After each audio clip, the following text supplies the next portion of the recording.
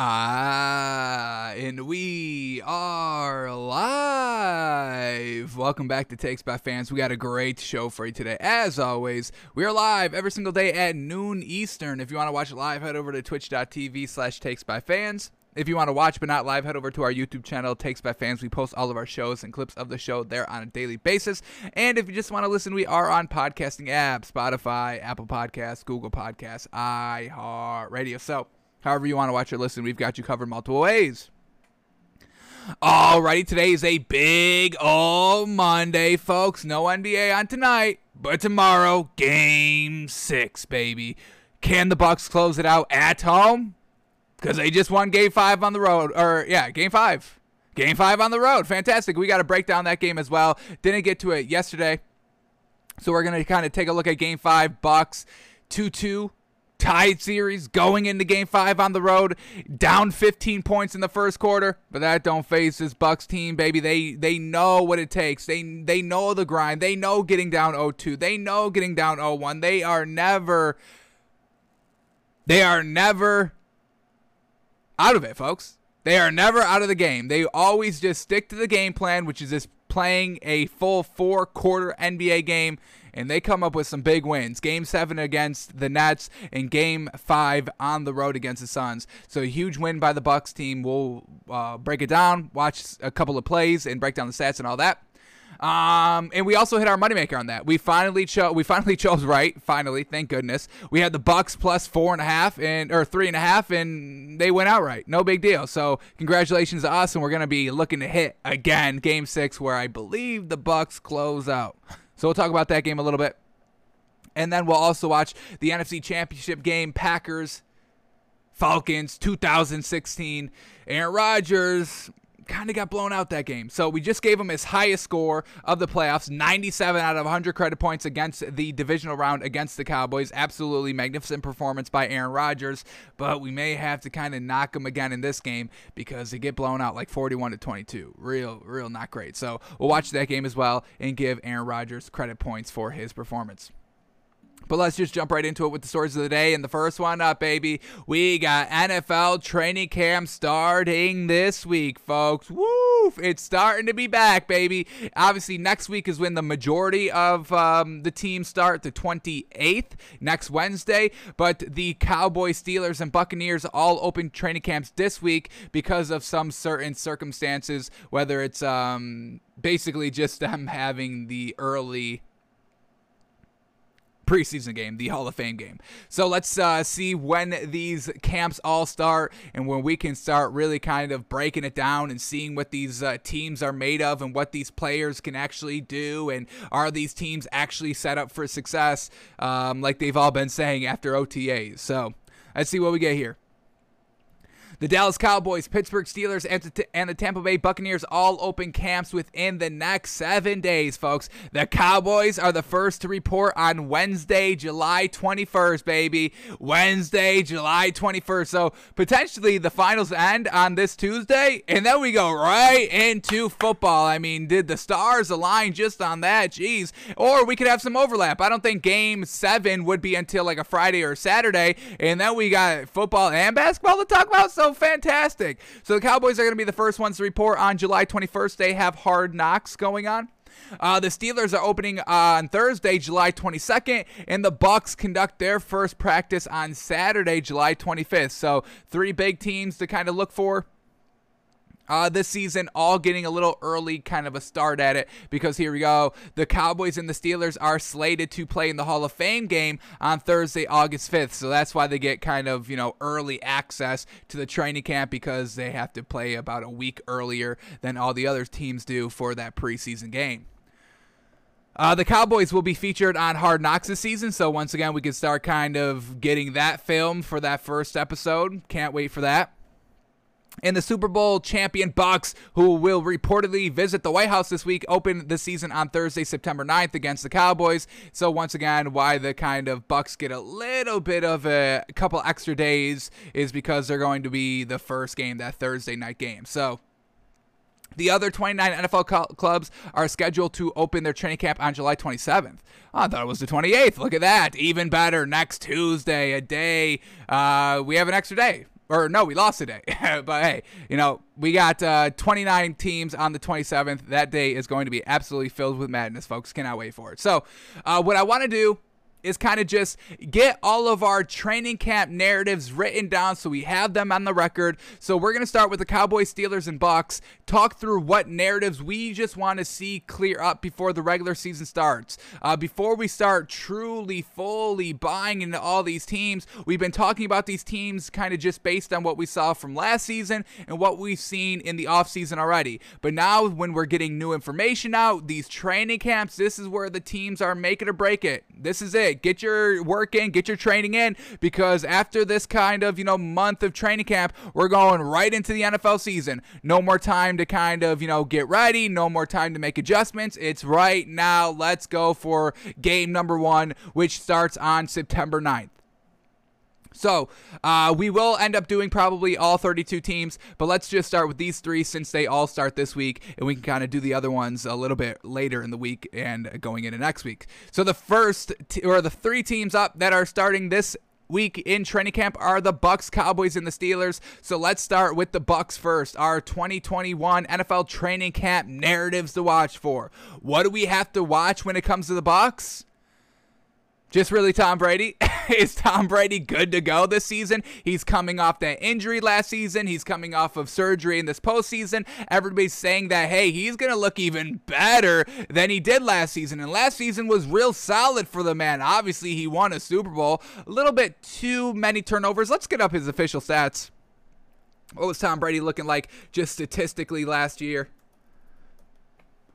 He said he didn't say he had the torn MCL. That was kind of, a narrative that we just kind of found out about a couple days ago when we talked about it on the show that, everyone's saying that Tom Brady had a torn MCL the entire time throughout the entire season. Tom Brady never really said anything about that. He just said it was a knee injury. So we're not really sure how much of an extent that knee injury was truly affecting him last season, but we can expect him to be a little bit better because you have surgery. So you would think you would feel a little bit better after that.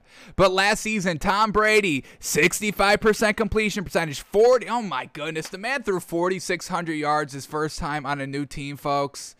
Jeez Louise, that's absolutely perfection. 40 touchdowns, 12 interceptions. I mean, folks, this is what GOATs do, folks. This is where we judge all of our good quarterback stats on, folks. You look at any Aaron Rodgers season, you look at any Tom Brady season, you look at any Drew Brees season. That's where we get our data of what are great winning quarterbacks in this league. That's where we hold everybody up to. These 3 combined stats and what they do in a year. We take all those stats, and that's where we get our 62 to 65 completion percentage, 4,000 plus yards, and at least 2-to-1 touchdown and interception ratio. But really, you should be looking at 3-to-1. You should be wanting to achieve 3-to-1, and Tom Brady checking every single one of those boxes. So that's all we have to watch out for.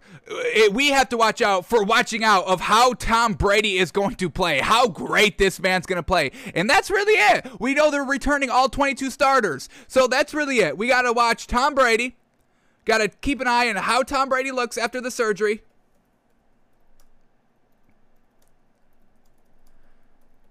And I want to kind of see the defense be a little bit newer, not just focusing on everything they were going to do that they were doing last season. You got to switch up your defense, or teams that had the entire offseason to prep for you and watch the tape and see what you were doing, they're going to destroy you in the regular season. So this is what we got to watch for, how Tom Brady looks after surgery, and how do I want to say it? And kind of spicing up the offense and defense not being the same.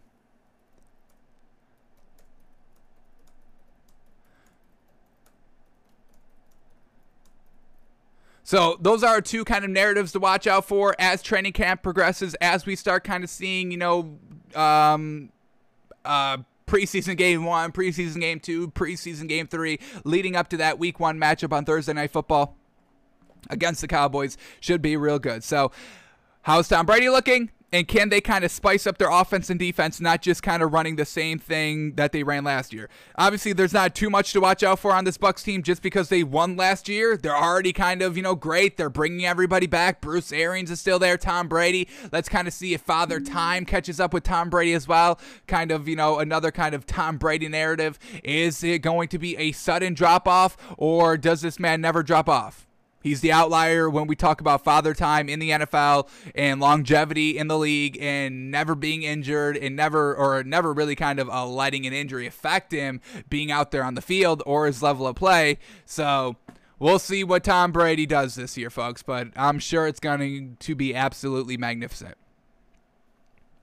Alrighty, the Cowboys. Ooh, a lot to look out for, and I'm so glad they are on Hard Knocks. It's going to be fantastic. The first thing off the rip that we need to kind of watch for this Cowboys team is what can Mike McCarthy do? We get a behind the scenes look at Mike McCarthy through Hard Knocks. Hopefully they don't cut out all the embarrassing things, because I'm sure he's going to be in his office getting massages, folks. I will never let that down. I kind of judge my overall critique of Mike McCarthy on that kind of little nugget of information being true, that the Packers players were saying that this man was up in his office getting massages a lot of the time when the team was down on the field practicing.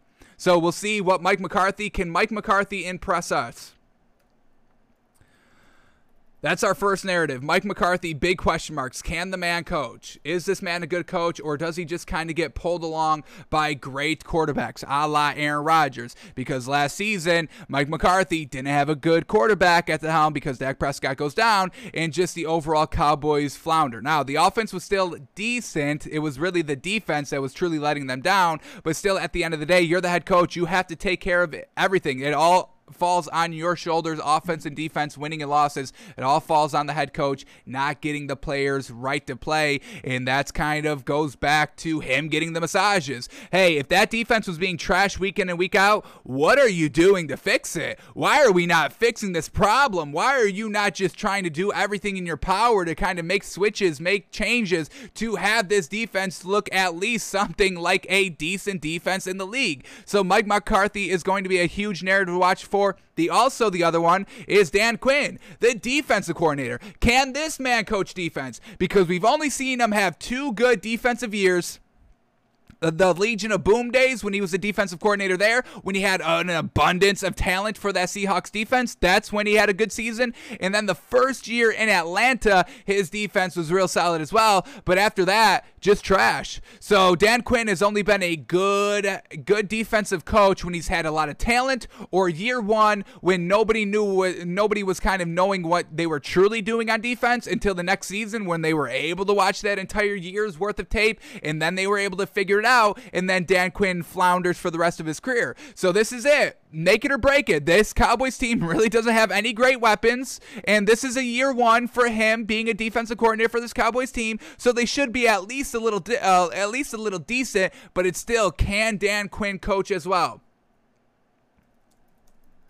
So our first 2 narratives to watch for on this Cowboys team are their coaching staff. Can these people coach, folks? Or are they just getting dragged along by great talent? So that's something to watch for the Cowboys. Another thing I want to watch for is, can Zeke be a top 5 running back this year? He was absolutely awful last season. How could you not carry that team? Mike McCarthy and Zeke letting us down big time when you don't have your number 1 weapon on the field in your quarterback of Dak Prescott. So the running game didn't take advantage and say, hey, let me put the team on my back. Ezekiel Elliott, I mean, he gets talked about like a top 5 running back. He thinks of himself as a top 1 running back in this league. So the fact that he didn't go out and seize that opportunity, it left a little bit of a bad taste in our mouth. Anybody could be good when your team's loaded with talent. We want to see what you do when the talent's not all there, or the talent's hurt and you have to step up. You want to be the leader. You got paid first. Dak didn't get paid. Dak only got paid because Jerry Jones kind of had to, because he got injured, and you would look like a little bit of a scumbag if you didn't pay him after he sacrificed his body to make your team profits, to make your business profits. So Jerry Jones did the right thing. We're not knocking Jerry Jones, but it was kind of a little forced in it, forced into doing it, where he paid Zeke before Dak. So he got the big bucks, and he's still going to step up. Can Zeke return to, because, I mean, he had a real great, I think, rookie season. I think he's kind of fallen off ever since then. But let's get up his official stats here. Here we go. 979 yards last season, folks. His lowest ever. How is it your lowest rushing season ever when it should have been your highest production season ever? Because you've got Andy Dalton at the helm. The hell is going on with that? Is it the offensive play calling of Mike McCarthy, or was it Zeke just not doing it? So once again, going back to, is Mike McCarthy head coach? Because why were you not rushing the ball 400 times every single game? You should have been leaning on this man. But Mike McCarthy didn't do that. Or Ezekiel Elliott didn't do it in just the production. He only had 244 rushes, and that was his second lowest, 242. So he wasn't even getting his highest rushes. His highest rushing season was his rookie year at 322. Why didn't you run him for an extra 100 rushes? That falls a little bit on Mike McCarthy, the offensive play caller over there. Get it going. Get it together. So Ezekiel Elliott, obviously his best season, his rookie season, 1,600 yards. Love seeing that. He had 300 yards receiving as well that season for a grand total. Did he break? Oh, just under 2,000 yards at 1,994. And that came his second best season in 2018 at 1,400 yards. And then he had 500 yards on top of that for a grand total of 2,000 yards. So that's what we're talking about. If we can get Ezekiel Elliott back to that 2018 season of just score, how many touchdowns did he have? He had 9 touchdowns in total, rushing and passing. But that 2,000 yard mark, that's what we want to say. That's what we want to see. Can Ezekiel Elliott get back to that day, 2018, that year, even his rookie year, right at 1,994 yards? Right under that 2,000 mark. That's where we want to see you, obviously over it. So can Ezekiel Elliott be a top 5 running back here? Really, I mean, with 2,000 yards in total, that's kind of a top 3 running back. So can Zeke get back to prime form? And that's really it. That's the 3 big narratives that I'm going to be kind of watching out for, because that's really going to tell us, is this Cowboys team ready to make the push of trying to fight for this division lead, this division win? Because we do know it's going to be we think it's going to be a lot harder than the Cowboys think it is for them to win the NFC East, because we absolutely love this Giants team, and we're big fans of what this Washington defense and coaching staff can do. The offensive side of the ball is a little iffy. Not the greatest wide receivers out there. Solid we'll call them solid. It's nothing to kind of get excited about. Terry McLaurin, real good, but that's really it.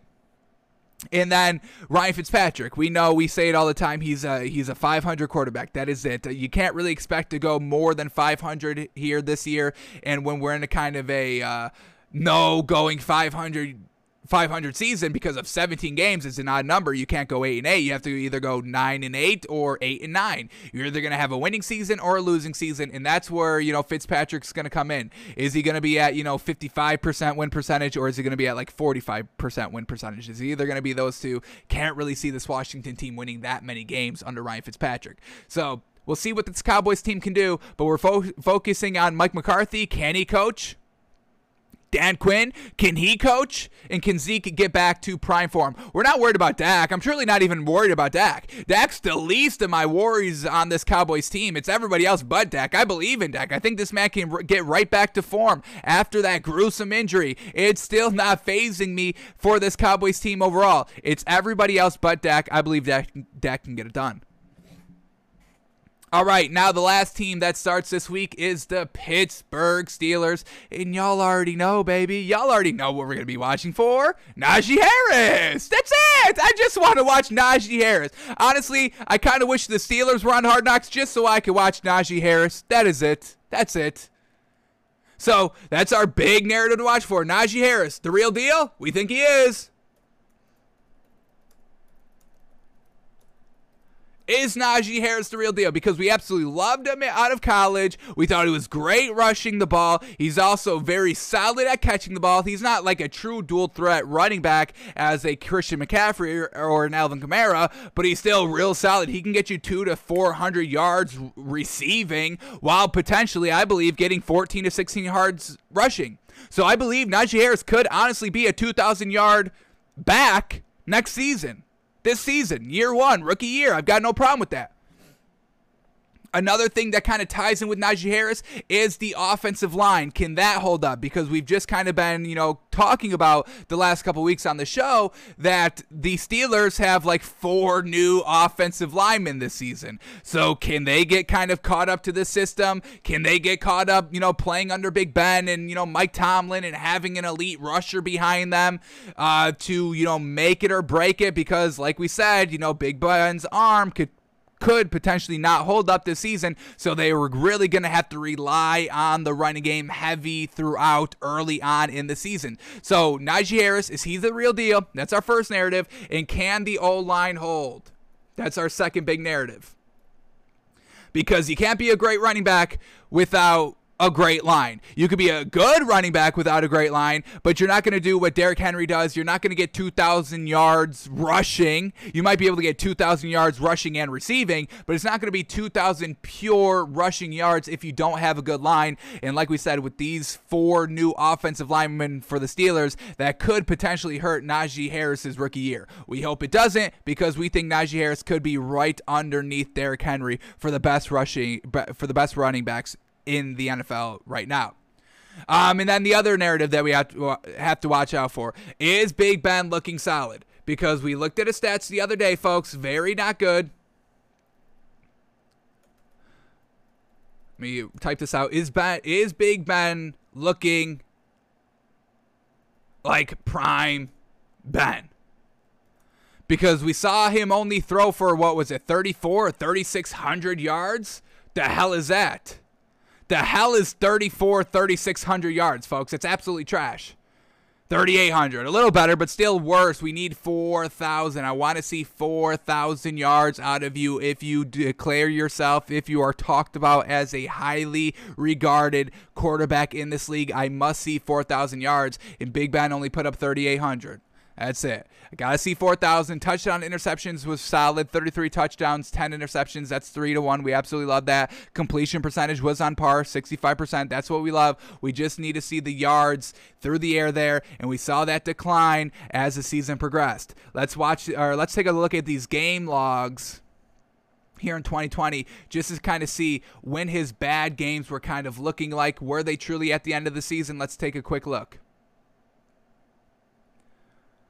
Here we go. Alrighty, here we go. First 8 games of the season, 229 yards, 311 yards, 237, 239. He had a 162, 268, 182. That was the first 8 games of the season, folks. 306. And then the back 8. They honestly weren't even that bad. Here we go. Oh, wow, these are actually better than I thought they were going to be. Here we go. Week 9, game 9, week 10. 333 yards, 267 yards, 266, 305, 187, 170, 341. So he had 200-yard games, but he also had 2 100-yard games in the first half of the season as well. So let's just see if Big Ben can be consistent throughout the entire season and not dropping a little, under 200-yard games here and there. Interceptions really kind of ticked up at the back half of the season. Once again, not putting the ball in the right spots, the arm kind of floundering a little bit. He was still getting the yards, which is great, but these interceptions, folks, the last 8 games, we got a one interception game, 1 interception game, 1 interception game, 2 interception game, and a 1 interception game. That's 1, 2, 3, 4, 5, 6. That's 6 out of the 10 coming in the final 1, 2, 3, 4, 5, 6 games of the regular season. So we got to see Big Ben just being really a turnover-free passing machine in this year. So can Big Ben get to prime Big Ben? No more 3,000-yard seasons. Let's get up to a 4,000. He's thrown for 5,000 yards before in his career. Make sure that's right. Yes, he's got 5,100 in 2018. So I want to see that. That's the Big Ben I want to see because it's his last season. Go out on top like Peyton Manning. We'll see if Big Ben can do it. So that's kind of our three big narratives to watch out for the Steelers. Is Najee Harris as good as we think he is? Because we're highly regarding this man super highly, folks. Very, very highly. We're big on this man. We're big, big, big on this man. So is Najee Harris the real deal? Can the O-line hold? 4 new offensive linemen out there, and can Big Ben look like prime Big Ben, not falling off, not the arm slowing down, not throwing picks at the end of the season, getting it done consistently throughout and into the playoffs and into the Super Bowl and at the Super Bowl and going on top, riding out into the sunset like Peyton Manning did. Alrighty, that's really it, folks. That's our narratives to watch for the Bucs, Cowboys, and the Steelers. Coaches, running backs, quarterbacks. Let's see what they can do for these 3 teams starting training camp this week. Alrighty, let's keep moving on here. And as kind of training camp gets into the swing of it, more of these free agents are going to be signed. And a free agent that we can talk about right now is Adrian Peterson. He hopes to play his 15th season. Quote, "My body feels strong. I still feel young. I still feel good. I'm ready to play ball." So this man's a free agent. Doesn't have a home yet. And this is going to be the perfect opportunity for Adrian Peterson to get back on a team once training camp gets into a full swing and coaches are like, yeah, I mean, we need either a second piece. We need kind of a veteran in here to kind of, spice it up a little bit, make these young guys get a little bit more competitive, or maybe even compete right off the rip for a starting job. Maybe Adrian Peterson can be the starting quarterback or starting running back on a team, folks. Let's see what he did last season. Can this man still get it done? What did he do last year? What has he really done in the last 2 seasons? So here we go. Adrian Peterson last season with Detroit. This is a bad Detroit team, folks. He had 604 yards and 7 rushing touchdowns. And, he's never been the best catcher out of the backfield, only 100 yards receiving as well. So, 604 yards rushing, that's nothing great. That's not an A1, Tier 1 running back in this league, but a solid Tier 2. I can get behind my, second running back putting up 6+ hundred yards. I've got no problem with that.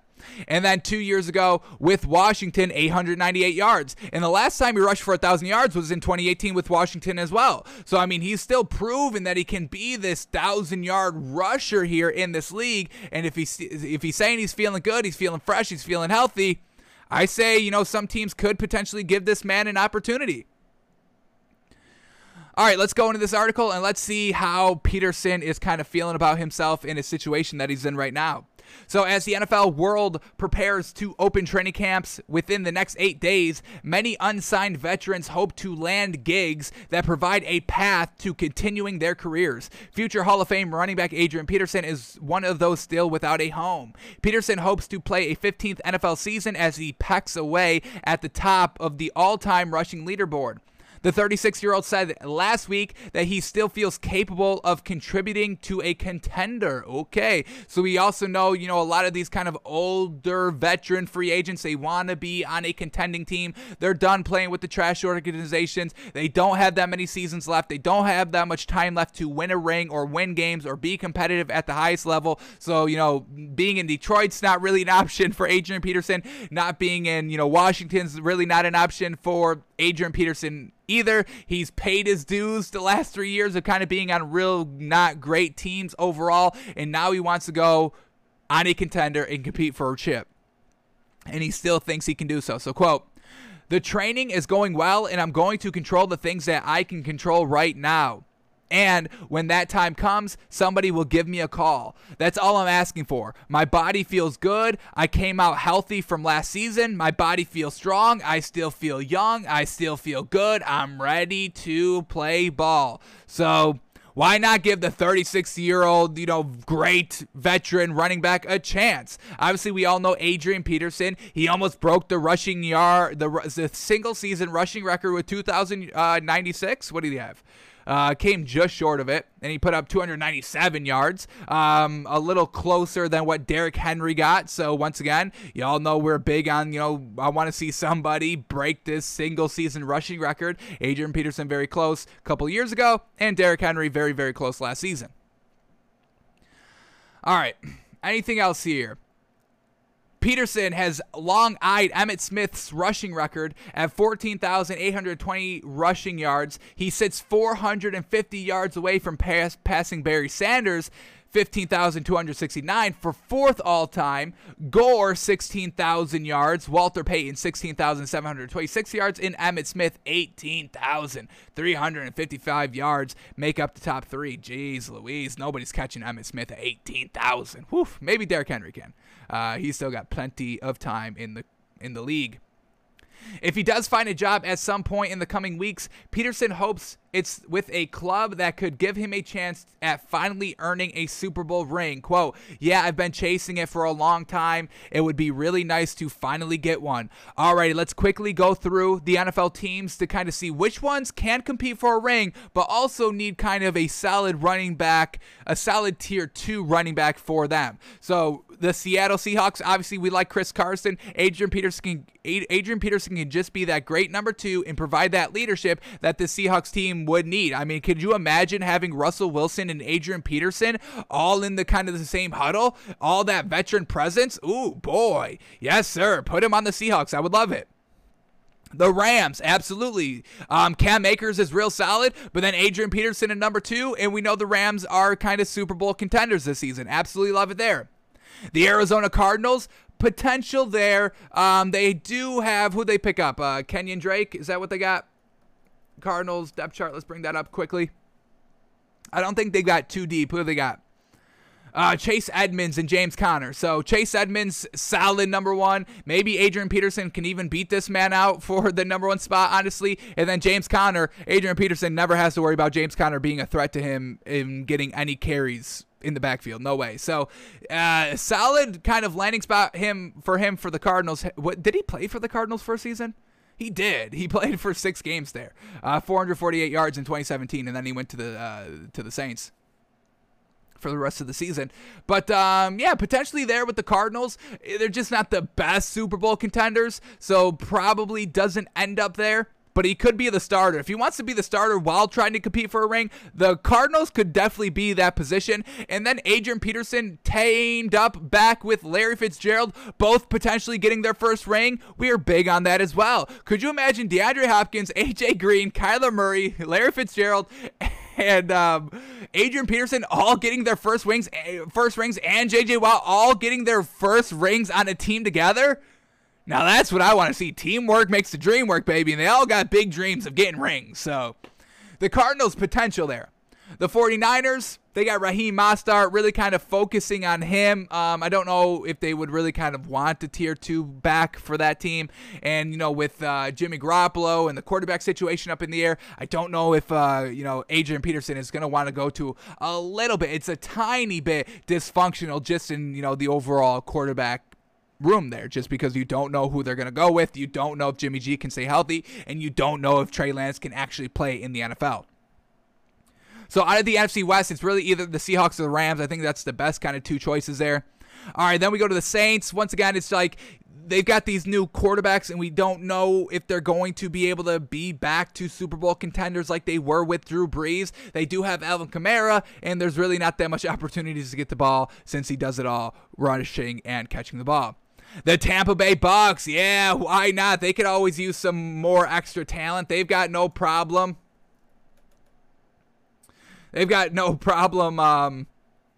Bringing in everybody. They brought in Leonard Fournette. They got AB. So they've got no problem bringing in the big names that don't have a ring. They still have Leonard Fournette and Ronald Jones. So, Adrian Peterson wouldn't be the tier 1 or the tier 2 back here of Tampa Bay, but he could be a solid kind of third option. We've got no problem with that. Would he have a problem with that? Definitely the Tampa Bay Bucks are Super Bowl contenders. All right, the Panthers, they got Christian McCaffrey, really no room. Once again, like the Saints, really no room for Adrian Peterson to get it done. The Atlanta Falcons, this is an interesting one because they have no running game at all. We don't like anybody on their running game at all. We don't like Meg Davis, and we don't really like the Cordell Patterson that much. They're kind of they're honestly, I don't want to disrespect them like this, but they're borderline tier 3 running backs that maybe play up to tier 2 at some points in their career. But the Falcons could be a real good spot for this man to, reassert himself as, a running back one in this league. Just unfortunately, I don't know if this Falcons team is Super Bowl contenders. A new head coach. Matt Ryan's never really been able to kind of prove to get it done in the big games, late in big game scenarios to finishing off wins. So it's a little interesting there.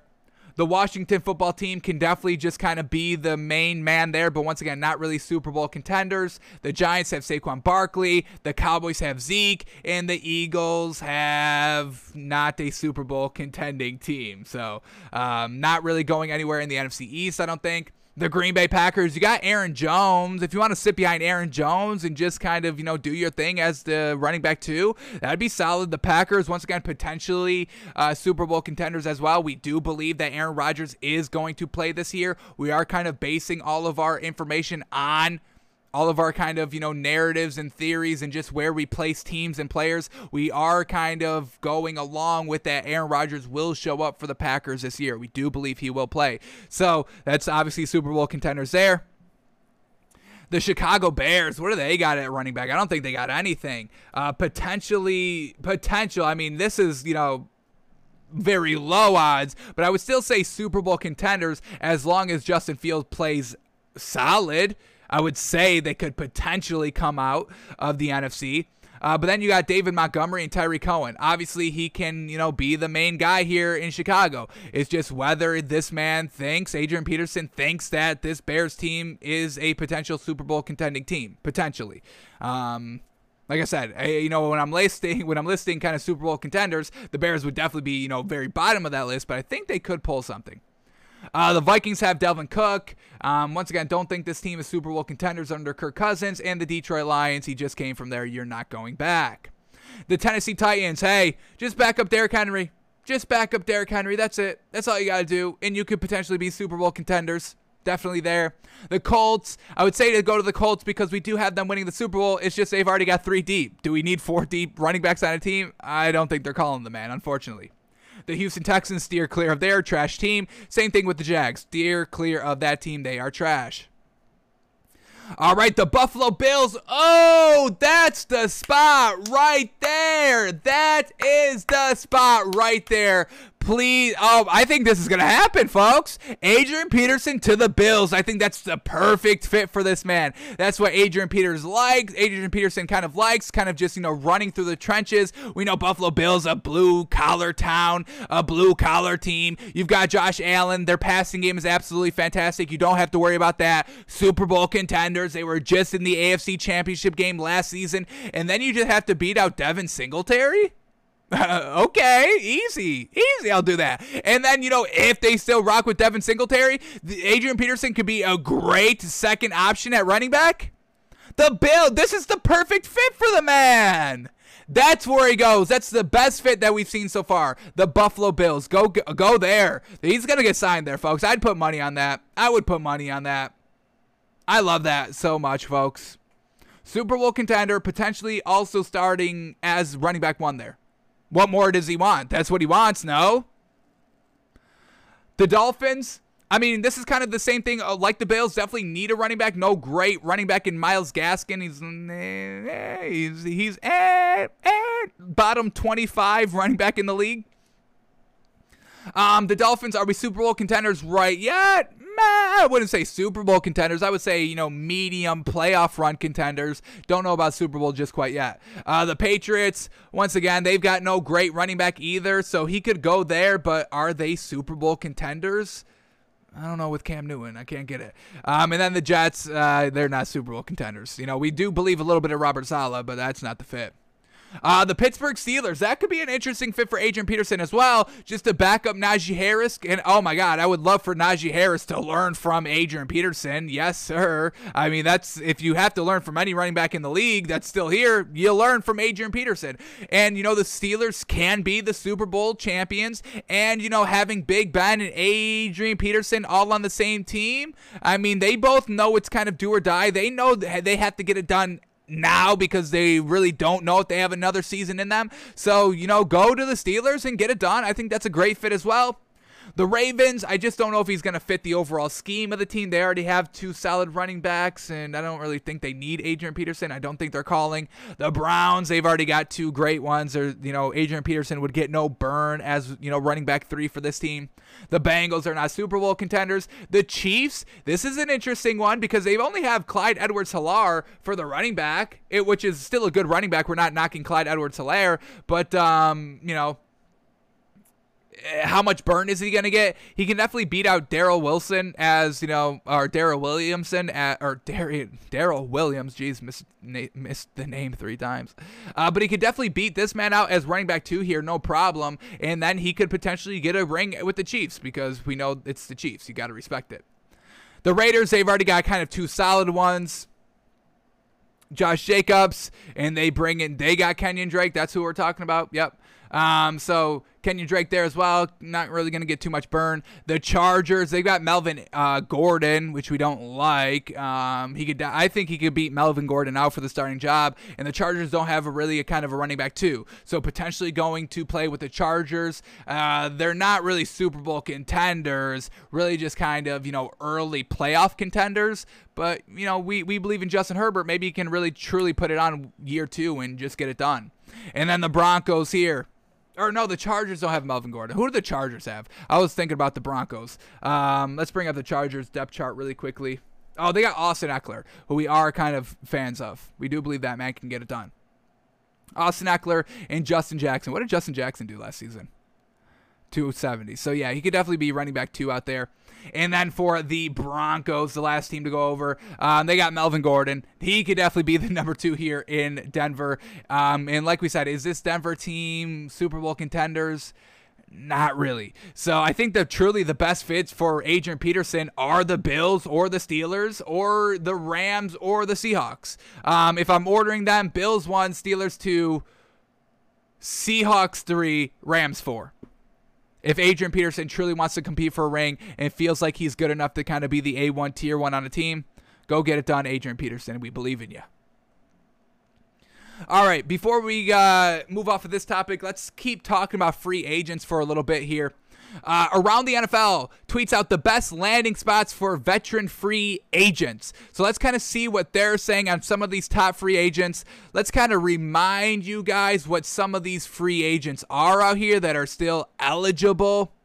I want to kind of talk about this as well. So this website, NFL TradeRumors.com, they posted their top 100 available 2021 NFL free agents, and they have number 1 being Steven Nelson, a cornerback. And I don't know if I really agree with this. I don't even know what this man can really do as a corner. We kind of look at his stats from last season, just nothing great. It's solid stats: 2 interceptions, 9 pass defenses, a fumble recovery, no sacks, not coming off the edge on a cornerback, blitz and hitting the quarterback. Couple of tackles to help him out, but y'all know how we judge cornerbacks here. We got his name up on the playerprofile.com so we can see what he was doing, how many yards he was giving up against the A1 tier 1 wide receivers in this league. That's what we care about when we look at cornerbacks. Are you shutting down the best receivers in the game? DK Metcalf, Tyreek Hill, DeAndre Hopkins, Devontae Adams, Stephon Diggs. Are you locking them all up? So just kind of want to quickly take a look at Steven Nelson here because they have him ranked as the top free agent, above Melvin Ingram, the edge rusher, above Richard Sherman, above Rick Wagner, above KJ Wright, the linebacker, above Le'Veon Bell, above Olivier Vernon, another great edge rusher, above Geno Atkins, above Todd Gurley, above Everson Griffin, another edge rusher, above Kenny Stills, above Nikhil Roby-Coleman, another cornerback, above Golden Tate, wide receiver, above Larry Fitzgerald, above Danny Amendola, above Alshon Jeffrey, above Josh Gordon, above Tyler Eifert, above Prince Amukamara, another good, solid corner, above Josh Norman, another solid. He kind of got bitched by Derrick Henry. A little hard to live that down, cornerback. above Vic Beasley, another edge rusher. So y'all know what we're going with here. So let's see if Steven Nelson is shutting down the top tier wide receivers here. So let's quickly take a look at his 2020 game logs out here. Who is he facing? All right, week 1 against Darius Slayton, 4 catches for 76 yards allowed. Not the greatest there. Will Fuller, 5 catches on 6 targets for 48 yards. That's a real solid lockup right there. Against OBJ, 1 of 2 targets for 3 yards. A.J. Brown, 4 of 7 for 123 yards. That's a little bit of a burn there. Against Amari Cooper, 3 of 3 for 50 yards. That's a pretty solid burn. Against Marquise Brown of the Ravens, 6 of 9 for 95 yards. So the speed, too much for this man to handle. A.J. Green, 6 of 11 for 44 yards. That's a good lockup right there. DJ Chark, 4 of 9 for 41 yards. Dez Bryant, 0 of 2 for 0 yards, locking up Dez Bryant, but we know this old Dez Bryant was really nothing great. I mean, that man could have easily been the wide receiver number 1 for that Ravens team last year, but just never got it done, unfortunate. All right, against Stephon Diggs, 7 of 14 for 86 yards and 1 pass defense. Not terrible overall. Michael Pittman of the Colts, 5 of 8 for 72 yards. So overall solid. This man's a solid cornerback. Didn't really face any of the great ones. His best wide receiver that he faced was Stephon Diggs, 50% catch percentage for 86 yards.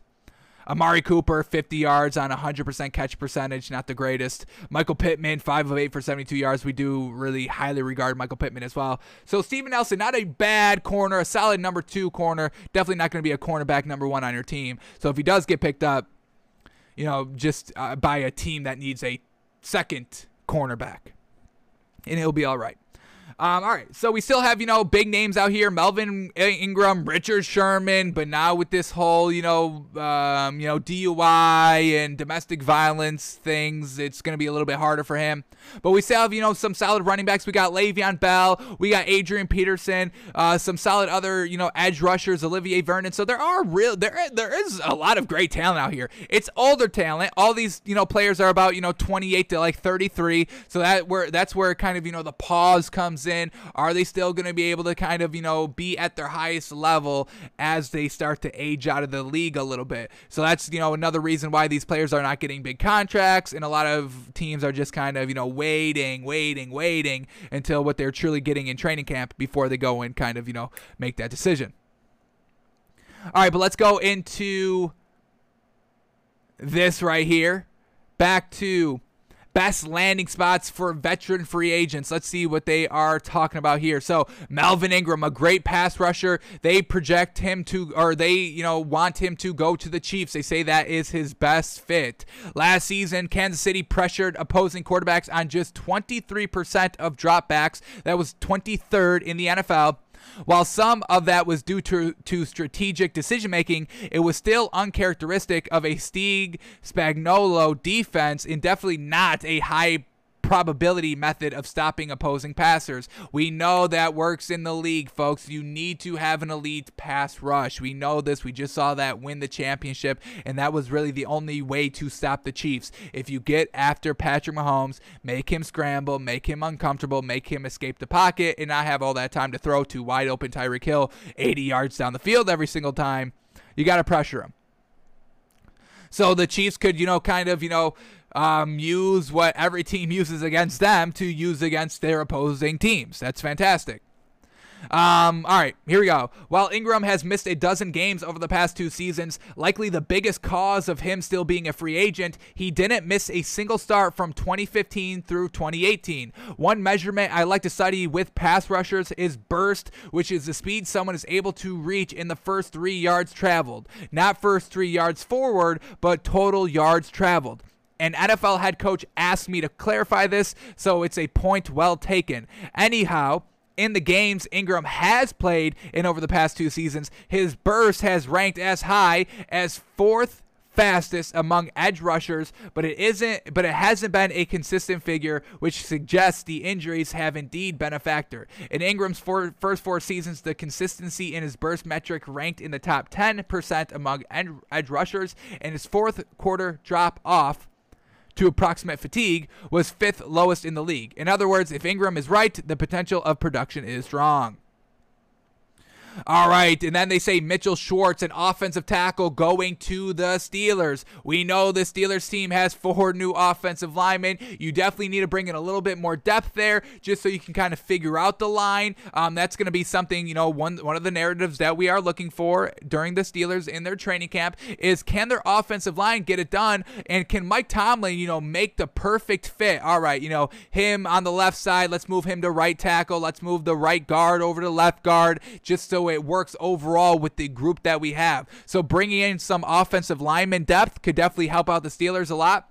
How many offensive linemen? A lot of offensive linemen are kind of, top 10 here of the top 100 free agents still listed. We get Mitchell Schwartz, who we just said. He's they rank him number 2 overall of free agents, an offensive tackle. Then we have David DeCastro, a guard. He's ranked number 3.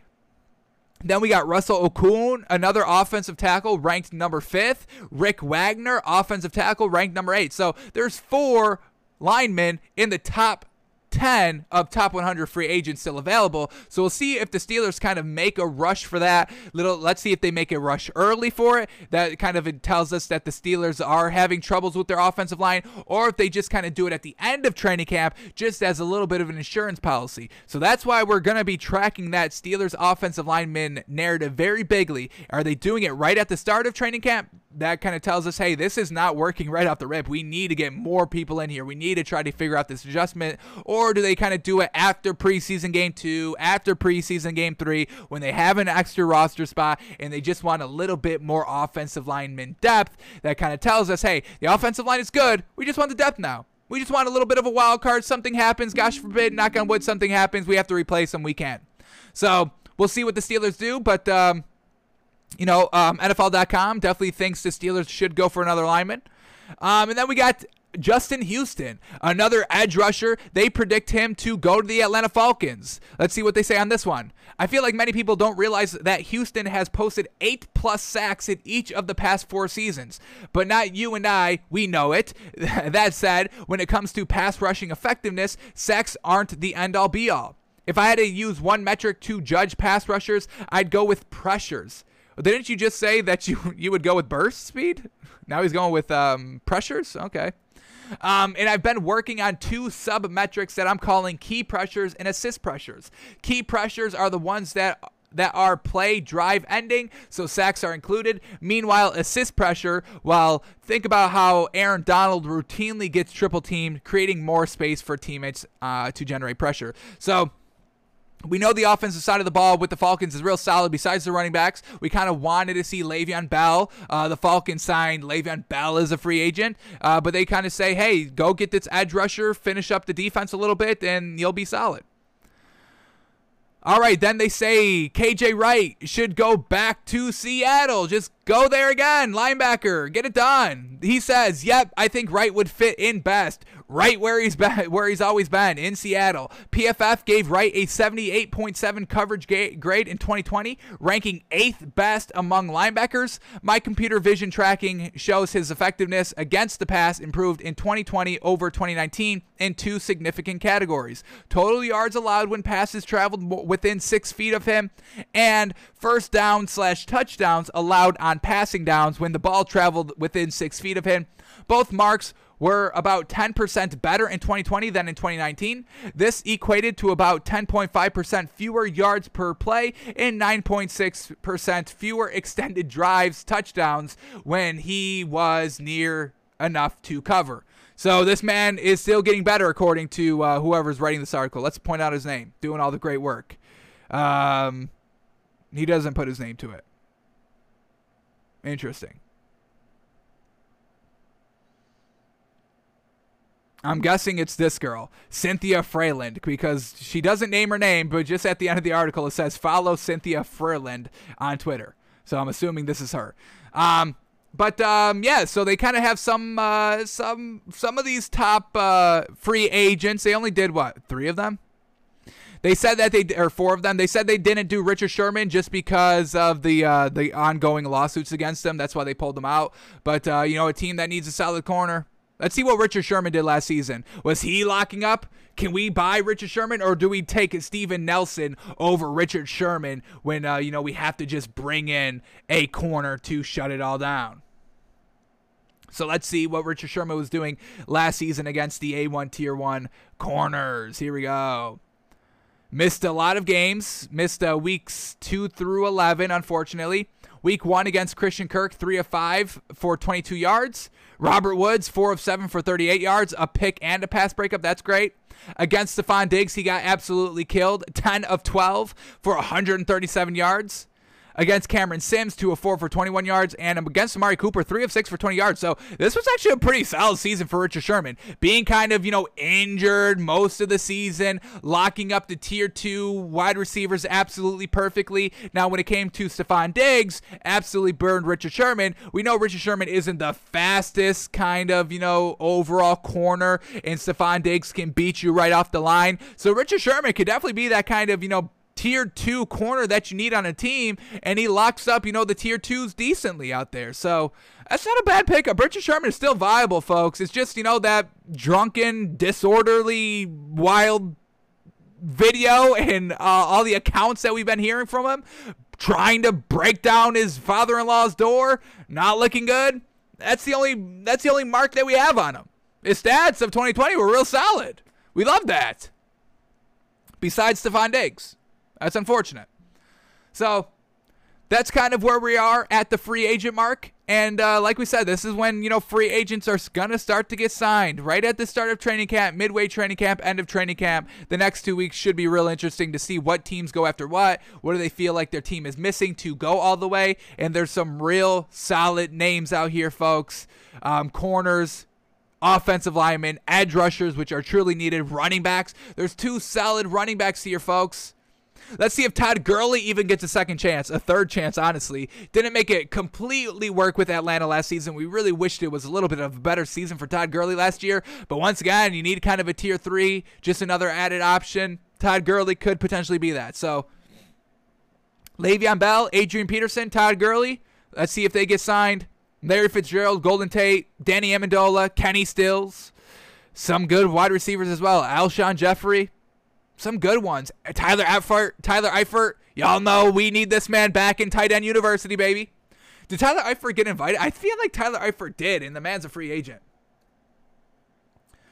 Let's bring up our favorite article right here. Every tight end invited to tight end university. Was Tyler Eifert on this list? Let's see. Going down, scrolling. Evan Ingram, Hunter Henry, Blake Bell, Kyle Rudolph, Logan Thomas, Dawson Knox, Dallas Goedert, Irv Smith, Tyler Higbee, Chris Herndon, Austin Hooper, Keldon Smith, Mercedes Lewis, Hayden Hurst, CJ Uzomah, Colby Parkinson, Anthony Fursker, Chris Manhertz, Ross Dwellery, Dominique Daphne. Come on, where is this man? Come on, Tyler Eifert. Let's see. Did they not invite Tyler Eifert? Oh, no Tyler Eifert. No free agent. They said this man ain't got no home. You not having no home. You staying not having no home. So maybe stay away from Tyler Eifert. We're only getting big on tight ends that were a part of Tight End University because, you learn all that great information from the greatest tight ends to ever play the game. So, yeah, maybe you got to stay away from Tyler Eifert. How old is this man? 30? Ugh, yikes. So, a lot of good free agents still available, folks. And we'll see as training camps begin who goes where. And as we were talking about Melvin Ingram and how, him going to the Chiefs would be the best fit for him, according to our girl, Cynthia Freyland. Well, Melvin Ingram's got a different idea because he just went and visited the Steelers today. So, once again, the Steelers defense could get a little bit more better. They already have a real solid defense. Let's bring up the Steelers depth chart really quickly. Love what they're doing with their defense. Obviously, you got TJ Watt. You've got, are we going? Oh, my gosh.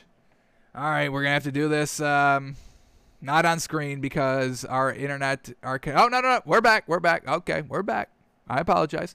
All right, here we go. They got Cameron Hayward, a nice edge rusher. They got Stephon Tuitt. How many sacks and pressures did he have last season? Come on. I don't got all day for these things to load. Come on. Come on. Might have to just do this one on the phone, off screen. As we say that, it always brings it up. See, the internet knows. We talk bad about it, they bring it right up. But, Stephen Tuitt had 11 sacks last season. Fantastic. 2 forced fumbles. Could you imagine 22 forced fumbles? So overall, the Steelers' defensive line is pretty solid. Just bringing in another edge rusher could definitely be great. You got T.J. Watt still. And in the backfield, Cameron Sutton, Terrell Edmunds, Minkah Fitzpatrick, Joe Hayden. So real just solid overall. Devin Bush, linebacker as well. So the Steelers' defense is real solid, but, Melvin Ingram also maybe potentially going there as well. Definitely just helping top off the Steelers' defense, which obviously, you can always use edge rushers. Rotate them in, have them fresh, and we know that's what wins in this league. You need a good edge rusher. So let's see what Melvin Gordon is saying here. Let's see if we get any information in this article. All right, so here we go. Melvin Ingram's first real taste of free agency has lasted well into July, but he hasn't gone unnoticed. Ingram is making his latest free agent visit on Monday, taking a trip to Pittsburgh to meet with the Steelers before they open camp this week. Ingram, who has also attracted interest from the Chiefs and Dolphins this offseason, would fill a mercenary-like need for the Steelers. Pittsburgh is looking to add another contributor on the edge following the free agent departure of Bud Dupree. While Ingram is still looking for employment after spending his entire 9 seasons in the NFL with Southern Carolina with the Chargers, Ingram is 1 sack shy of 50 for his career. And if he'd get a chance to play opposite T.J. Watt and can remain healthy, Ingram was limited to 7 games last season due to a persistent knee issue. Not great. It's likely he'd reach that milestone while in black and gold. Well, we'll see if the two find a fit with each other this week. So just kind of a name to look out for, and we'll know more. We'll see if he leaves with the deal today and talk about that tomorrow. But Melvin Ingram potentially going to the Steelers is just boasting that defense a little bit more. And, that's what we would love to see. We want to see what the Steelers team can do. Alrighty, let's keep moving on here. Not a free agent, but not great. Every time we talk about Saquon Barkley, folks, it's not good. What the heck? So, Saquon Barkley on when he'll be able to practice, quote, "I don't have the answer to that, to be honest." No, why?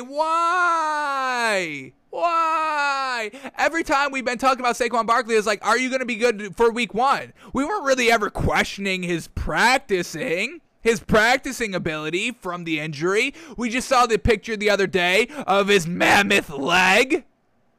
We loved it. We thought he was going to be good to go. But now he's telling us he doesn't even know when he's going to be able to practice? We got training camp coming up next Tuesday, and you don't know if you can go practice? That's nothing we want to hear at all. We know Saquon Barkley has been tight-lipped about everything. So let's go into this article, and let's get the exact quote, because now he's saying he's not even going to be able to practice. Jeez. So here we go. Saquon Barkley continued to be evasive about whether he will be ready for training camp, the preseason, and regular season action. And that's why we're just so gosh darn mad at Saquon Barkley. Let us hear it. Give us the truth. Are you just kind of, softballing this? Be like, well, yeah, I don't really know if I can go. I don't know if I can really go practice. And then when he's out on the field, the man is just going wild on the field, running, cutting, everything.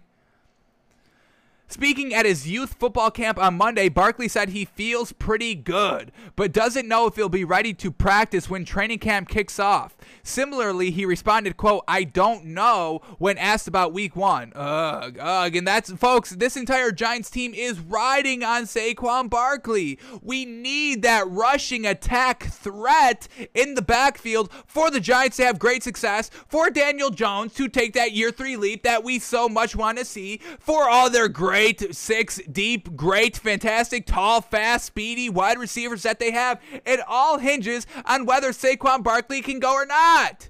So you better start giving us some optimistic attitude so we can start buying into you more.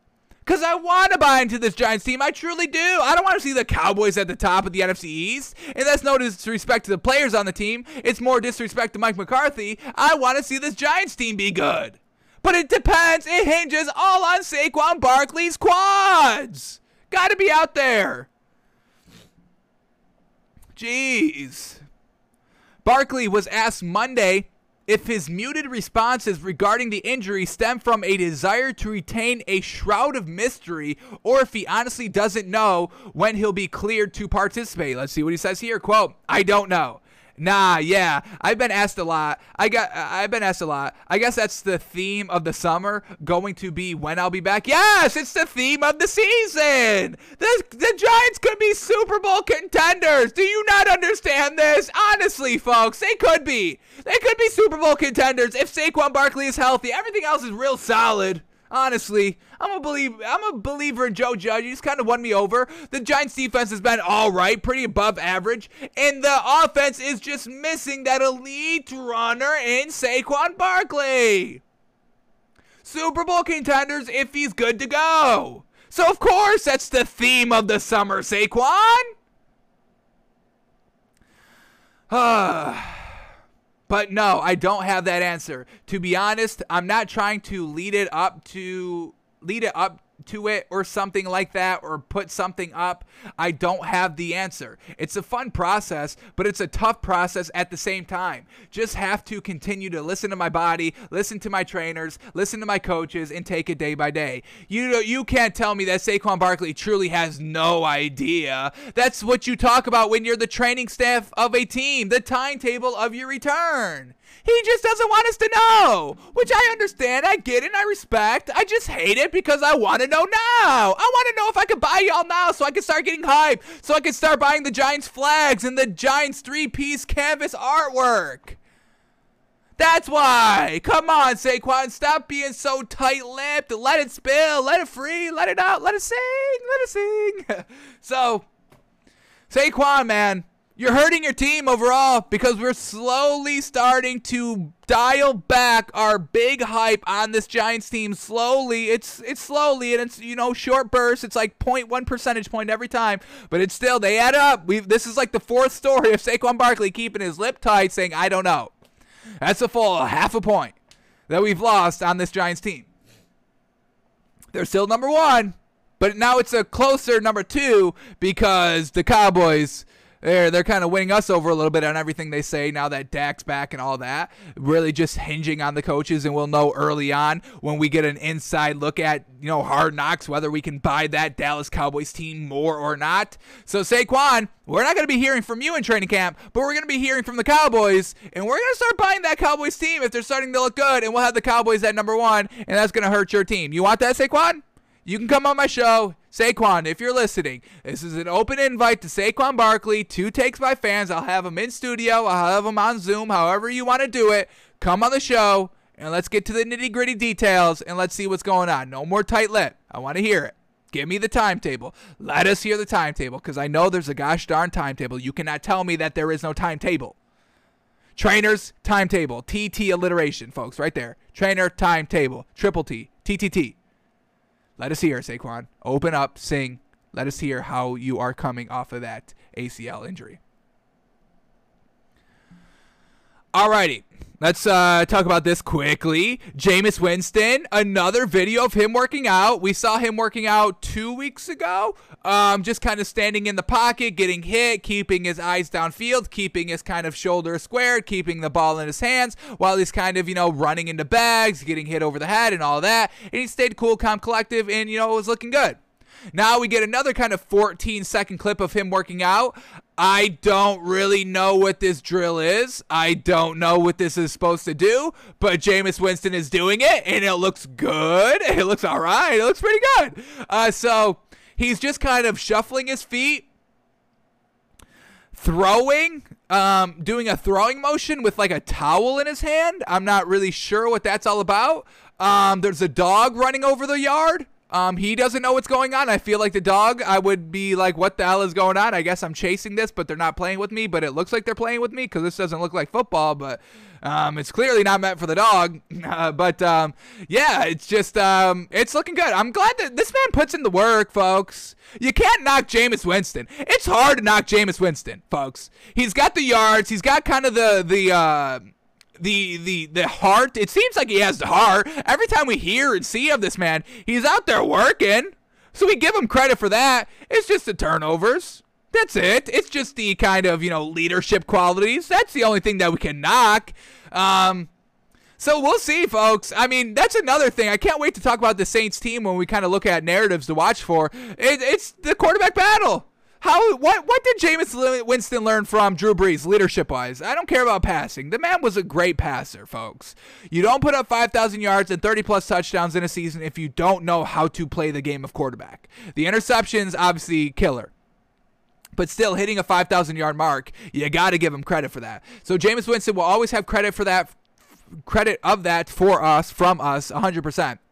So we'll see if he can go out and win the starting job. He's out there practicing. I don't know if this is gonna help him. I don't know where I don't think Drew. I don't think he learned this drill from Drew Brees, but wherever he learned it, he likes it and he looks good. I guess so. Jameis Winston still out there grinding, still out there working. You love to see it. All right, last thing to talk about here. Let's see, we get a nice kind of early look into potentially Jordan Love. So, Insider shares eye-opening insight on Packers quarterback Jordan Love. Now, I don't think we're going to be seeing Jordan Love this season, like we've already said in the show, that we do believe Aaron Rodgers is going to be the starter. He will show up. His legacy depends on it. He's not going to have a missed year, and he's going to go just kind of suck it up and play for the Packers and kind of do his own thing and maybe let it fly a little bit too much because he doesn't care about the Packers. Hey, if y'all aren't going to put me out there in the, key scenarios on fourth down when we're only down one score, then I'm going to just do it all myself.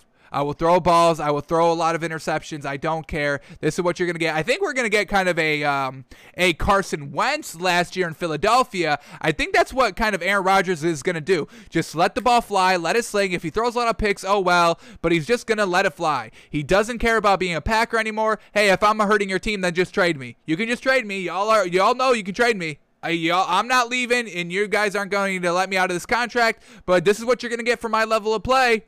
I'm going to let it fly. I'm going to let it sling. Aaron Rodgers has never let the ball fly in his career. He likes to throw the ball away. He likes to kind of hit the wide open receivers, not really take too many dangerous passes that aren't 100% wide open.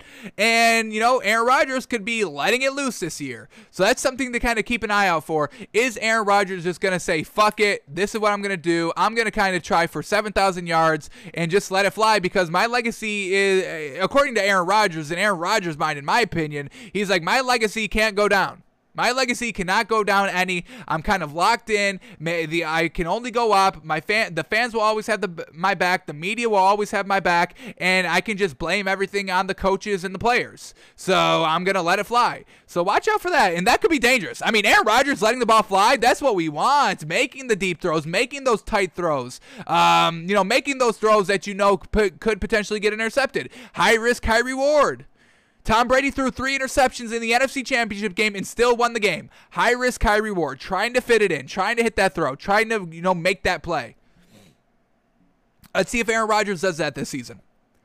All right, but let's go in this article and let's see what this eye-opening insight on Jordan Love is.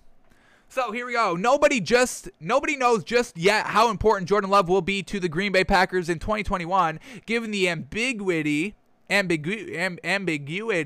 with Aaron Rodgers. But those who have gotten a preview of his year 2 seem to be expecting big things. Recently, ESPN insider Jeremy Fowler revealed that he spoke with one of the coaches involved in Love's workout in Texas earlier this month and was told the Packers' young first-round quarterback looked, quote, exceptionally good. Alrighty, now what have we heard from Jordan Love? So we're hearing he was exceptionally good, but then we also heard from those mandatory minicamps that Aaron Rodgers did not show up at.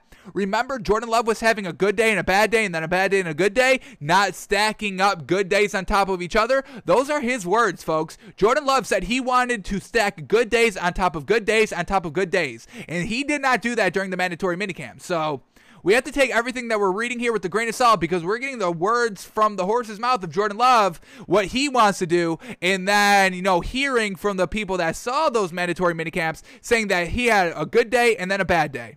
not putting 2 good days together. And that really tells you if you're a good quarterback or not. Can you do it consistently? Anybody can have a good day. Put me out in the NFL and, in 10 games and I'll have 1 good game. I'm sure I would.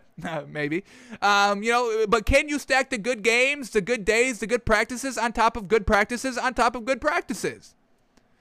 So this guy's saying, and we have to kind of take it who we're talking about.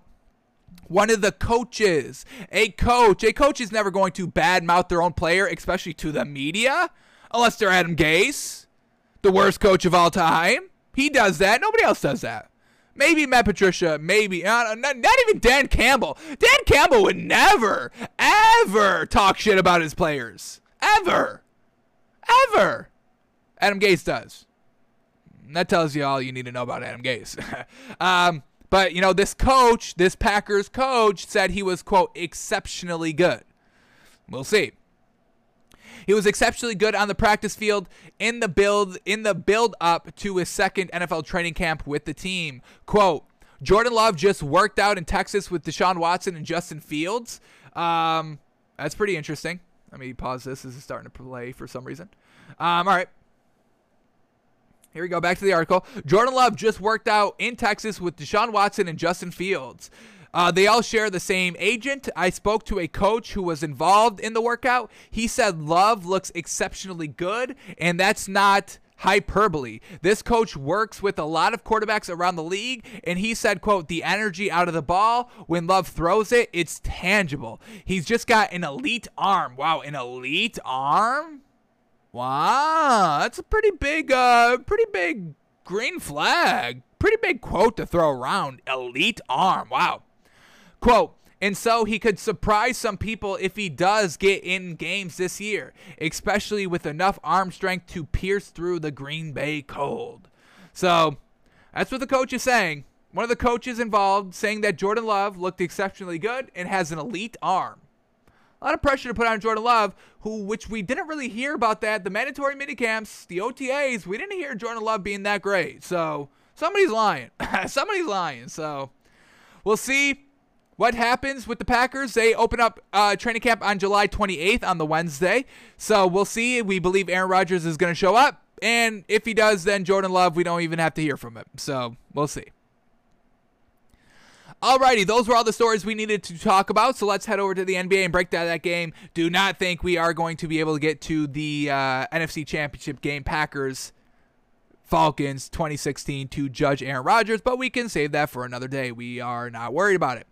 So let's talk about Game 5, a pivotal game in the series, tied 2-2, Suns at home, and what do the Bucks do? They go on the road and play spoiler, baby. Absolutely magnificent game from this Bucks team. Not from the jump, but from the second quarter on, because they were, they lost the first quarter, I think, by 15 points. I think they were down 15. Yeah, 16, even worse, down 37-21 in the first quarter, but just kept at it. That's what this Bucks team is all about, folks. Resiliency, just sticking with the process, not riding the highs too much, the highest of highs too much, not riding the lowest of lows too much. They're just playing, folks. They're just out there. They know it's a full 4 quarters, a full 48 minutes to play out there in a basketball game. They know it's a game of runs. They know it's a game of spurts. They know it's a game of scoring baskets and defensive back-to-back stops. They know all of this. They never feed into that narrative that, oh my God, you got down by 15.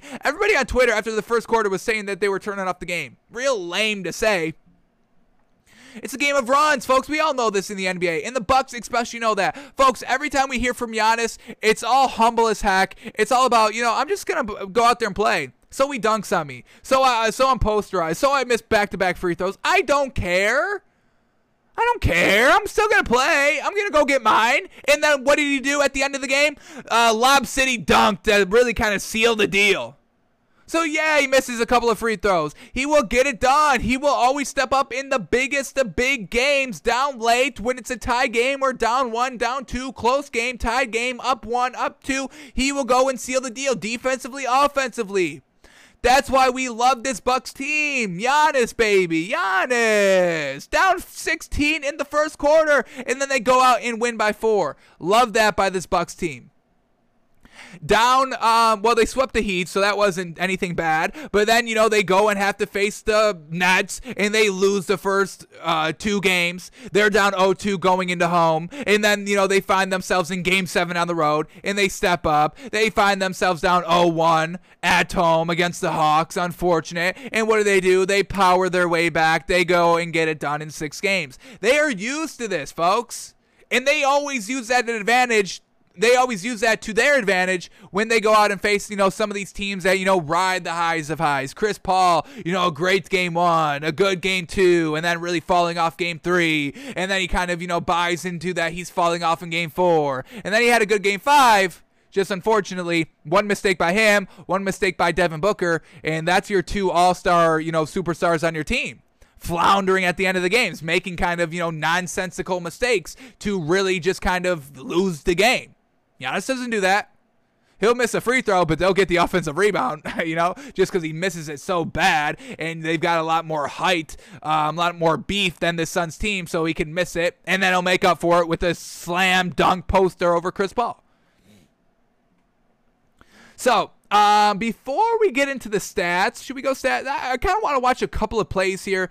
Really just kind of the final about 3 minutes of the game. Just because it was so back and forth, and there was clutchness on the Suns, there was clutchness on the Bucks, and there was big old flounders by the Suns team. So I just kind of want to go over it because it was a real close game. Not a close game. The Bucks did kind of lose the lead a little bit. What was their biggest lead up to this point? About 10. Was it about 10? 12-ish? 113-105? Was that kind of 114-107? That's less than 12. So, yeah. No, that's 8. So, yeah, I mean, the biggest lead in the fourth quarter was about 10. Any more than 10? Yeah, about 10. So, the score, 110-100. Let's get that up. What was that? 110-100. With about 7 minutes left in the game.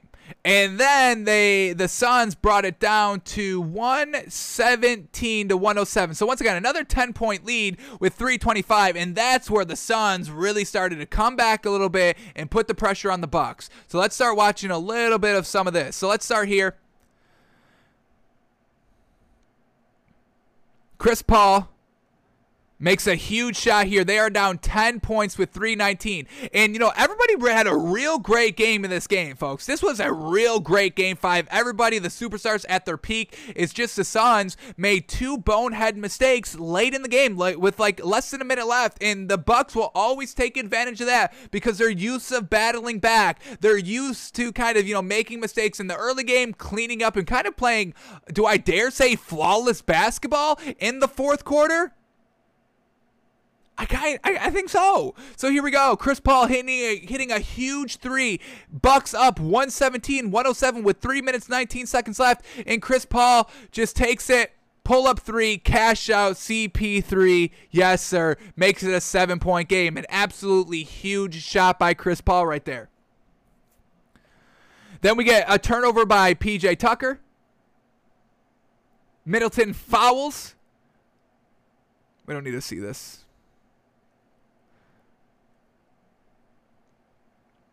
Middleton fouls. Hang on, let's go back here.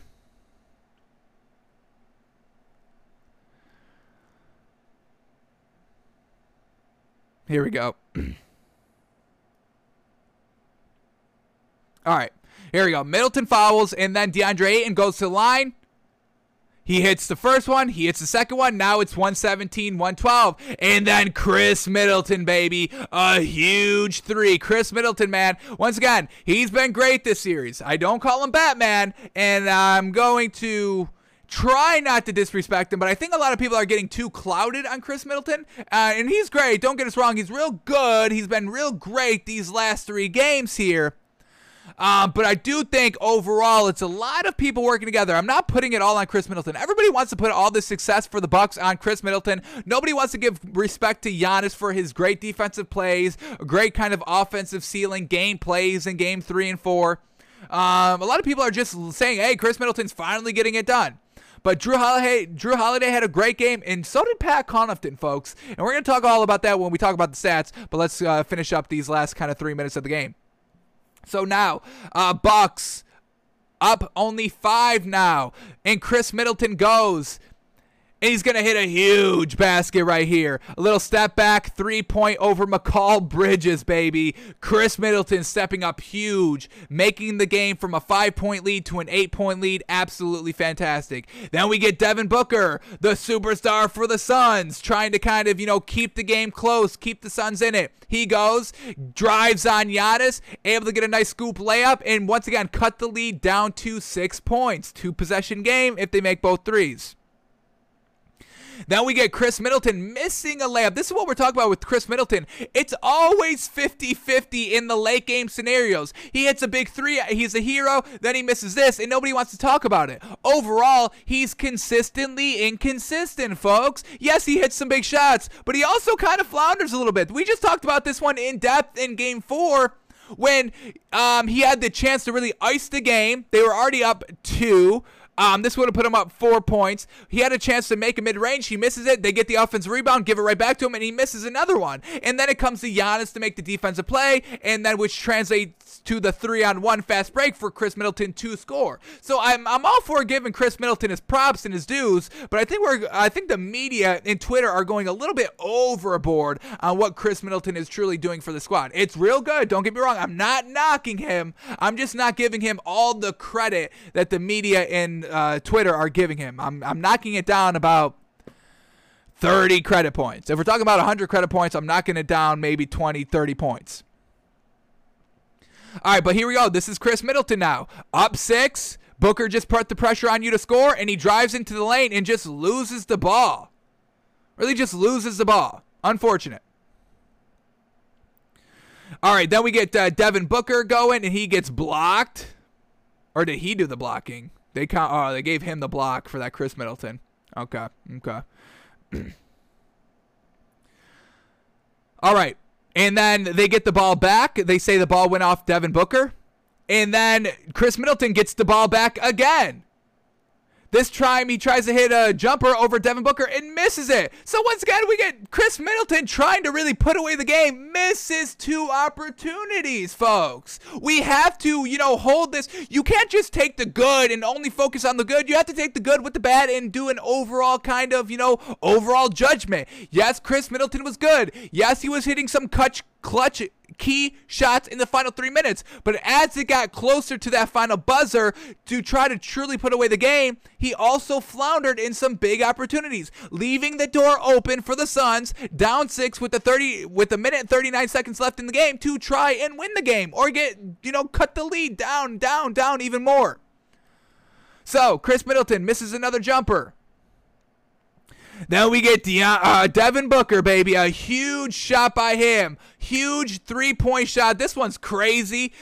Just kind of, twisting his body in midair, sizing up the basket, hitting it over Jrue Holiday. Now it's a 3-point game because Chris Middleton drove to the bucket, lost it, tried to hit a long 2. His foot was on the line. Real bad shot to take. Not even a 3. And he misses it as well, leaving the door open for a superstar in Devin Booker to now make it a 3-point game. What else is next here? All right. Then we get Giannis going to the free throw line. Unfortunate. Misses both of them. Once again, truly unfortunate by Giannis, missing both free throws. And then we get Chris Paul after they grab this board on the second missed free throw. Chris Paul down 3. He's like, Devin Booker just hit a big shot. Well, I'm about to hit a big shot too. Drives right past Pat Connaughton and puts it up. And now it's a 1-point game. Giannis missing free throws. Chris Middleton missing mid-range jumpers. Not great. 1-point game. All right, who takes the next shot for the Bucks? It's Jrue Holiday who flounders here. He misses. Up 1 with 35 seconds left. Jrue Holiday tries to do a little bit of a mid-range floater, and it doesn't go, and the Suns get the board. Suns get the board. Oh, boy, they have a chance to take the lead here. But what happens? Devin Booker is going to turn the ball over. Once again, I mean, this is the play that really just seals it right here. Who lost the ball? It was... Who lost the ball in Game 4? Chris Paul loses it. Giannis throws it ahead, causes a turnover. They're able to kind of go on the 3-on-1 fast break and end the game there. This time in game 5, Devin Booker loses the ball here, just trying to do too much on this play. They're down 1. Devin Booker against PJ Tucker gets into the paint, and he tries to go for a better shot. He should have just taken the mid-range jumper, but he tried to get into the paint a little bit. Take the shot right there. You had him slipping. You had PJ Tucker slipping. But then he tries to get greedy and go into the paint for a better shot. You can hit the mid-range. In game, what was it, 3 when they lost? Or was it game 4 where he shot like 60% on 41 points? They all came from mid-range jumpers. 0 of 3 from the 3. Take that mid-range jumper down 1. That's your shot. But he tries to go down into the paint. And then, it's clogged right there. Jrue Holiday, once again, another great defensive play by him to steal the ball away from Devin Booker. And then it's a fast break, and what does he do? Giannis wants to call a game. Giannis wants to make up for his 2 missed free throws and ice the game. He calls for the lob.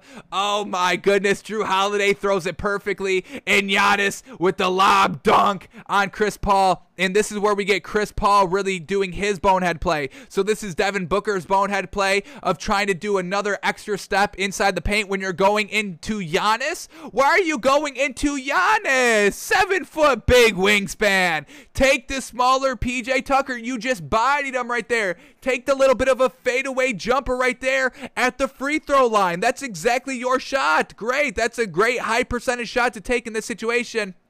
So Devin Booker just tries to do too much, gets trapped, loses the ball. That's his bonehead play. And then Chris Paul fouling Giannis on the dunk attempt.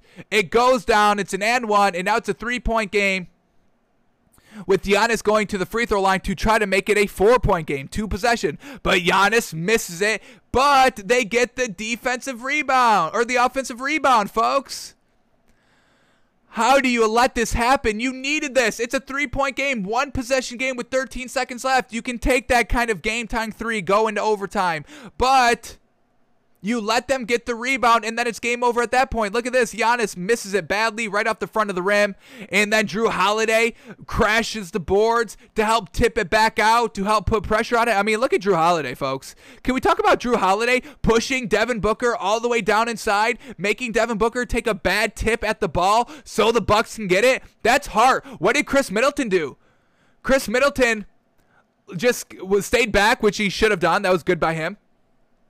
I'll give Chris Middleton that. He was able to kind of get the back tap, but it was all kind of, once again, Chris Middleton getting the credit by everybody else setting up the play. Giannis missing the free throw. I'm sure that was not intentional, but hey, he still missed it good enough so they could try to get the board. And then Jrue Holiday crashing the board to force Devin Booker to take a bad tip out. And then Chris Middleton just being at the right place at the right time. Just somehow the credit falling into his lap. A little bit. So Chris Paul makes the foul, which turns into Chris Middleton getting this rebound. And then what does Chris Middleton do? He splits the free throws. He still made 1 to make it a 2-possession game, which is good. Definitely what you needed. But this man almost floundered when y'all wanted to call him Batman. So yes, we can give Chris Middleton credit, but not as much credit as y'all are saying. Y'all are ready to give this man Finals MVP. And if that happens, if somehow Chris Middleton gets Finals MVP over Giannis, I may get canceled, because I'll have a lot to say on that next day's show when we talk about it. So Chris Middleton makes his second free throw, and then it's game over from there. So now let's go to the stats and kind of, put this all into perspective here. Not taking anything away from Chris Middleton, folks. I'm truly not. I'm just saying he doesn't deserve as much credit as everybody else is kind of giving him. I think it's a little irresponsible. It's a little irresponsible to give Chris Middleton all this credit, folks. He's good. He's been great this final series. He's been getting better and more consistent as the playoffs go on. I will give you that. But he's not number 1 on this Bucks team, and I kind of want to say he's not even number 2. That's a little disrespectful, but it's something I'm entertaining. Giannis 1, Jrue Holiday 2, Chris Middleton 3. I know it's a little blasphemous to say Chris Middleton's 3, but I think it's something about that, something along those lines. Obviously, we need to watch this entire finals wrap up. We need to digest everything so we don't have recency bias, and then we'll make our overall judgment. But But let's talk about this Bucks team now. And honestly, just in Game 5, Chris Middleton was number 4. He was number 4, folks, on this Bucks team.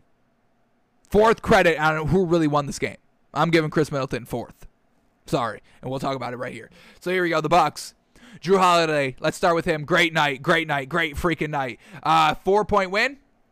And he was a plus 14 on the floor. Absolutely fantastic defense. We saw him with the key steal on Devin Booker, which leads to the great pass. I mean, can we talk about that pass? High pressure. If he just threw that ball out of bounds, I mean, Suns probably win that game just because there's no more. All the momentum went back to the Suns. Be like, damn, that man just threw the ball out of bounds, trying to do a lob, trying to stunt on us, trying to dunk on us. You trying to put an exclamation point on this game, and you threw the ball away. Pressure, momentum goes to the Suns, and it's pretty much game over at that point, in my opinion. So Jrue Holiday, an absolutely great game. 27 points, 13 assists, 3 steals. I mean, folks, leading the category, leading all these categories. Assists, steals, blocks, 1 block. Fantastic. And he only had 2 turnovers on 13 assists. I mean, those are Chris Paul numbers, no? We all loved Chris Paul for going 27-13 and only 2 turnovers. Yes? Let's get big on this Jrue Holiday, folks. Really icing out the game as well. Huge, clutch performances. Defensive side of the ball. Offensive side, assisting side of the ball.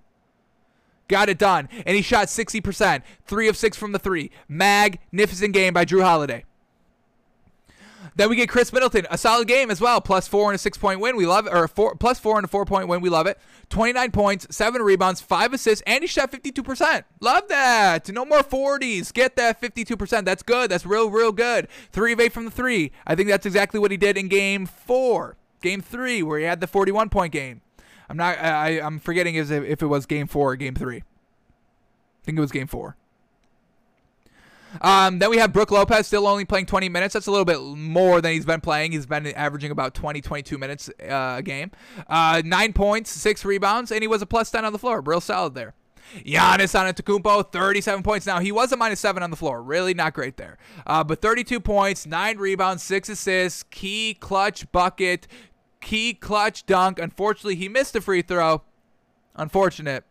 But they got the ball back. So how do we kind of weigh that overall? I don't know just quite yet. Still bad. You still got to make that. But at the end of the day, they still got it back and wasted some time. But at the end of the day, they still only scored 1 point. So it's not like they scored 2 points. Chris Middleton only making the 1 free throw. So overall, in the grand scheme of things, you probably want Giannis making that free throw, obviously. He shot 4 of 11 from the free throw line, the worst that he's done in this series. Unfortunate, but he also shot 61% on 23 shots, so we give him credit for that. And like we said, we give him credit for just kind of, the good defense of, showing in the paint when Devin Booker was trying to go there, so Devin Booker couldn't kind of, hit a floater, hit a mid-range jump paint shot because Giannis is there, forcing him to kind of turn around into Jrue Holiday, so we give credit for Giannis on that, and then obviously on the dunk end. So overall, a pretty solid game by Giannis. And then PJ Tucker, 3 points on 2 shots. We know he doesn't score like that. He did hit a 3, so I will give him credit for that. But also a -7 on the floor. Lucky that Devin Booker didn't pull up over you as he kind of destroyed you a little bit. All right, so I said Chris Middleton was kind of the 3 here, and that's because we had Pat Connaughton. Love this man getting big minutes off the bench. This is what we've been wanting for a long time. We wanted him in the starting lineup, but he's getting starting minutes, more minutes than Brook Lopez, and more minutes than PJ Tucker. So we absolutely love that by Pat Connaughton. 14 points and 6 rebounds, 4 of 6 from the 3, folks. That's all he shot. And he got to the line twice and sunk them both for his 14 points, but he was also a +10 on the floor. He was a real solid defensive piece out here. Chris Paul driving on him. Not the best performance there late, but it's Chris Paul, superstar over a non-superstar. Overall, Pat Connaughton just kind of, in the middle of the game, really was the one to help turn around their 16-point deficit in the first quarter. Hit big threes, good defensive stops, and he's a +10 on the floor. We love that, absolutely. So I give kind of Chris Middleton overall the 4th spot. I give Jrue Holiday maybe 1, Giannis 2, Pat Connaughton 3, and Chris Middleton 4, folks. I kind of give it like that. Just kind of credit of who deserves how much credit for the overall win here. And I don't want to I'm not disrespecting Chris Middleton, folks. I'm not. I'm just saying it's a little premature and a little irresponsible to give him all this credit, I think.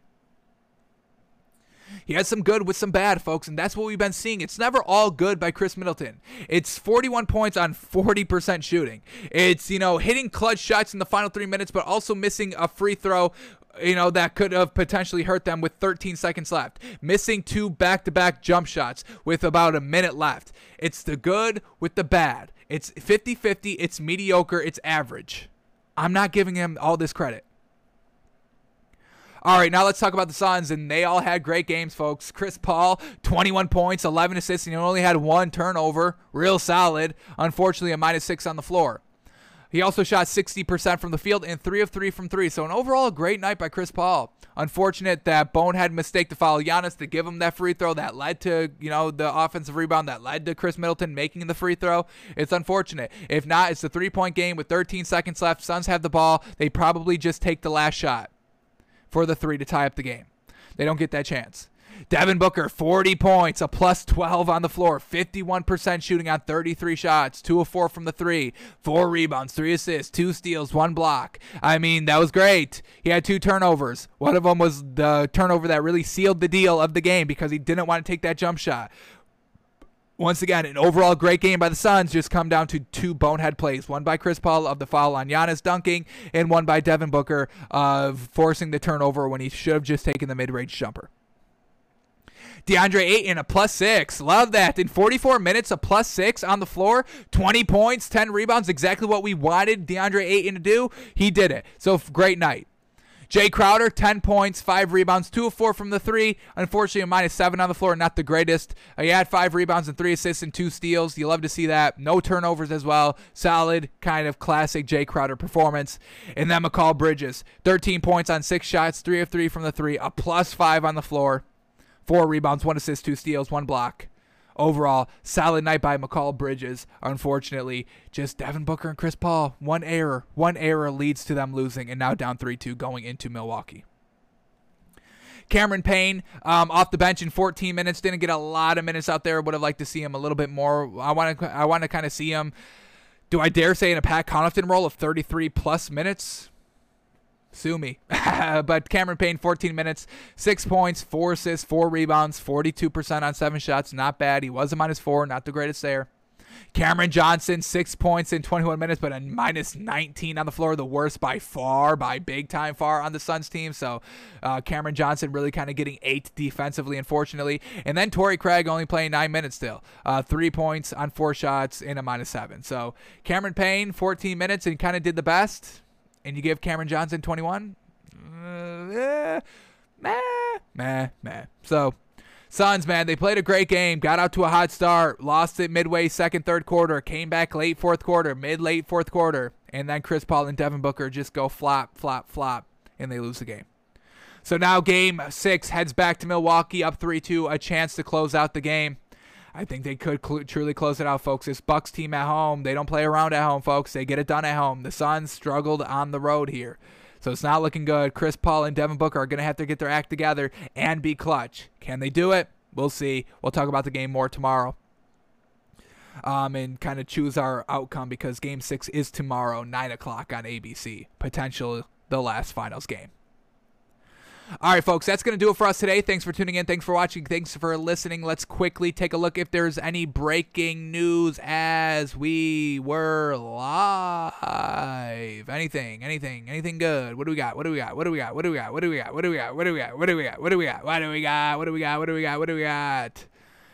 We got nothing, folks. Nothing breaking. So we're back tomorrow live, noon Eastern. Potentially watching the division game, the NFC Championship game, and talking about Game 6 and making our prediction. Seeing what the line is. Making some money. We won on Game 5, folks. Bucks +3.5. Bingo bango. Win by 4. Love it. All right, folks. That does it for us today. We'll